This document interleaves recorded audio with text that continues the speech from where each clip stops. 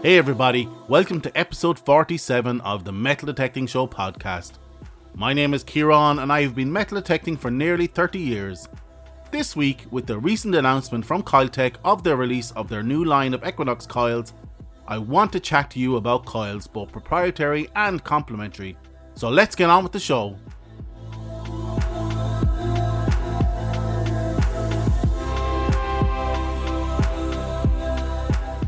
Hey everybody, before we start, I want to thank you for listening to the podcast and I hope you enjoyed the show this week. But before we begin, I want to give you the following information. If you want to give me feedback or interact with the show, please reach out to me on Twitter at DetectingThe or Instagram at the Metal Detecting Podcast. Or if you want to pop me an email to Kieran at themetaldetectingshow.com. And now, if you would like to leave me a voicemail, please do so on speakpipe.com/The Metal Detecting Show. The link will be in the show notes. If you would like to buy me a coffee, you can actually do so now with buymeacoffee.com/metal detecting. And lastly, and most importantly, if you like this content, please don't hesitate to tell your friends and don't forget to hit that subscribe button.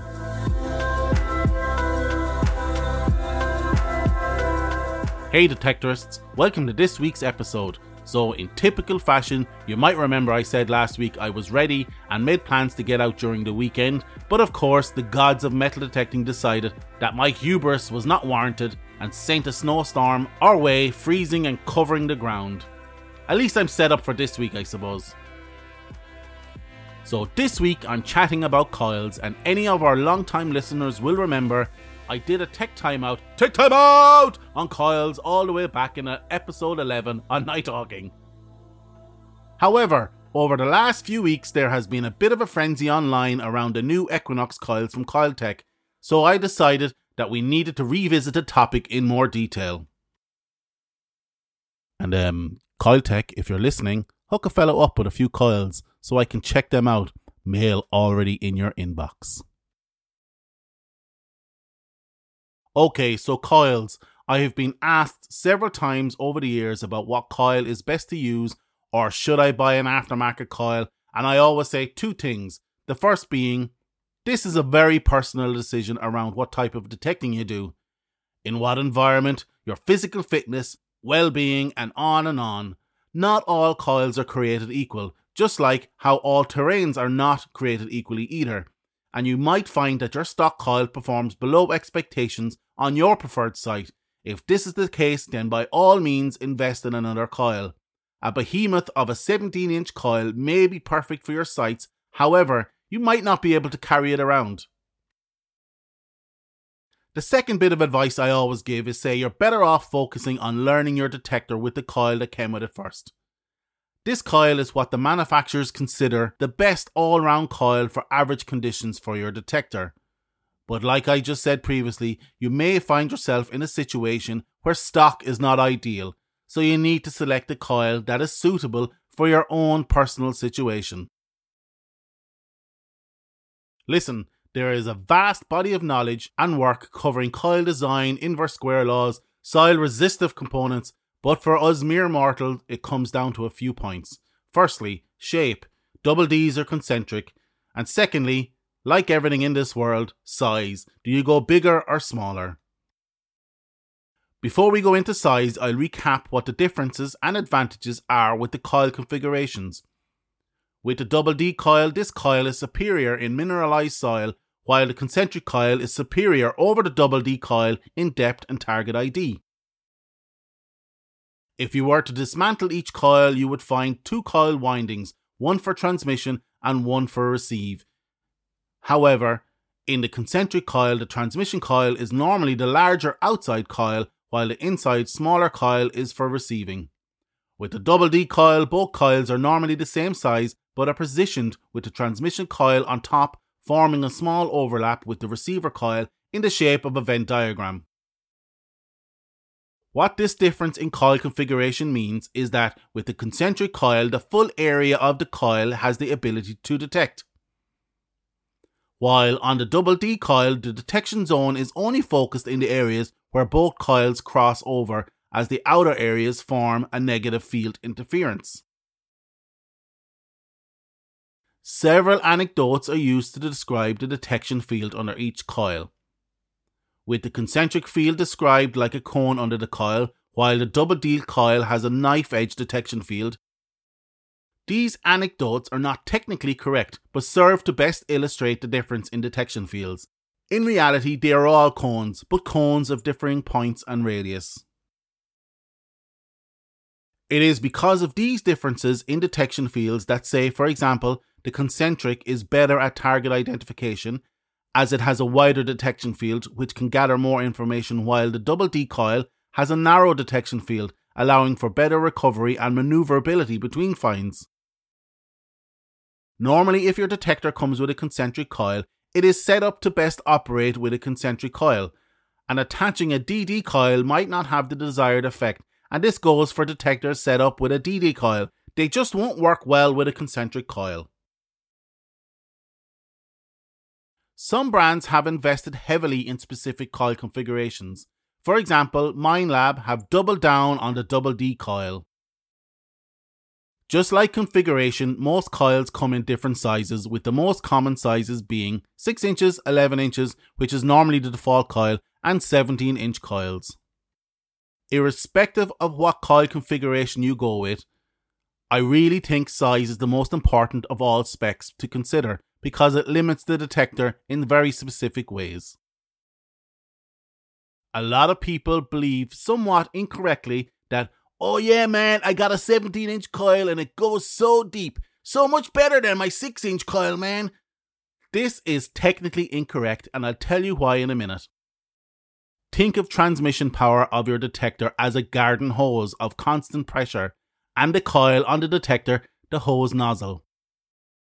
The smaller the nozzle, the more powerful the jet of water produced, or at least that's what it looks like. However, all that is happening is that the same power is acting on the smaller volume of water, pushing it at higher pressure. Now, if you use a larger nozzle, it will look slower and less powerful, but it will push more volume of water with less pressure. In both scenarios, the source power is the same. This is the same with your metal detector and coil, where the water pressure is the sensitivity. The smaller the coil, the smaller the area covered, but the greater the sensitivity. For example, the smaller you go with a coil, the smaller the nozzle, so you're pushing the same power with greater pressure, so sensitivity and resolution are better.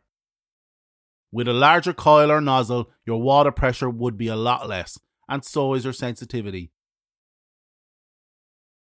Now, why did I say a 17-inch coil doesn't go deeper? Well, technically a 6-inch coil goes as deep as a 17-inch, except that it doesn't have the cross-sectional area on the receive coil to pick up the weak eddy currents induced signals from the deeper targets.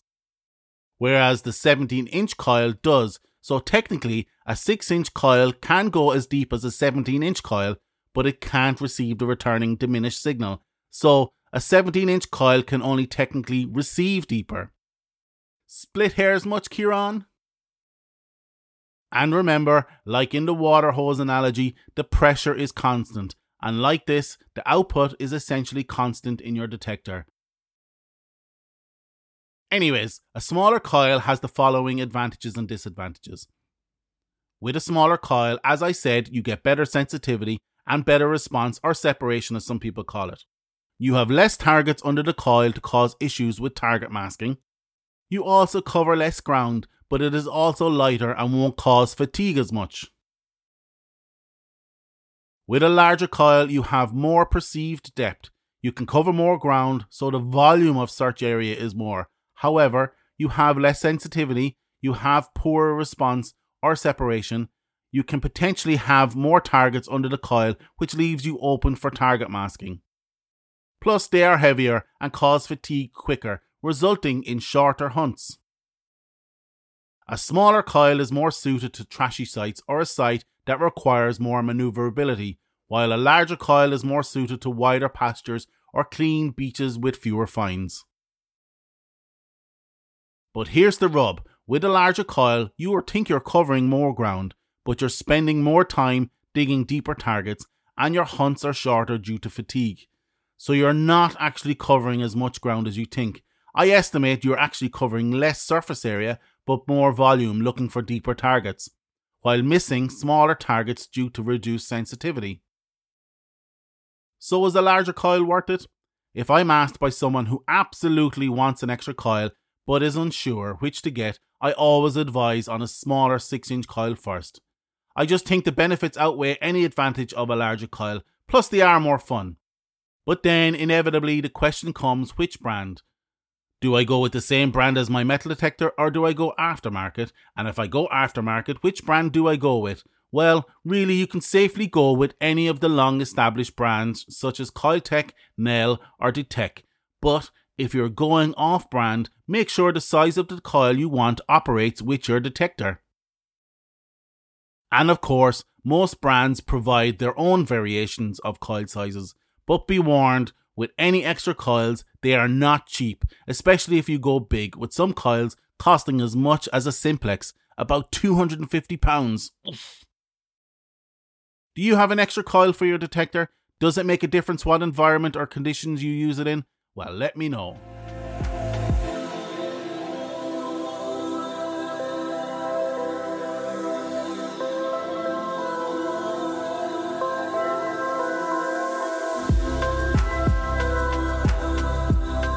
That's it for this week. I hope you liked this episode of the Metal Detecting Show podcast. Check out our website www.metaldetectingshow.com for this episode's show notes. Check out our Patreon page if you want to help the podcast stay alive or just want to buy me a coffee. Actually, if you want to buy me a coffee, you can do so now at buymeacoffee.com/metal detecting. If you'd like to leave me a voicemail, please do so on speakpipe.com/the Metal Detecting Show. The link will be in the show notes. And if you feel like taking your appreciation to the next level, feel free to leave me a positive review on any podcast directory of your choice. If you like this content and would like more, please don't hesitate to tell your friends and don't forget to hit that subscribe button. Once again, I hope you enjoyed this episode. We will chat to you all again next week. Get out there, eyes down, and happy hunting.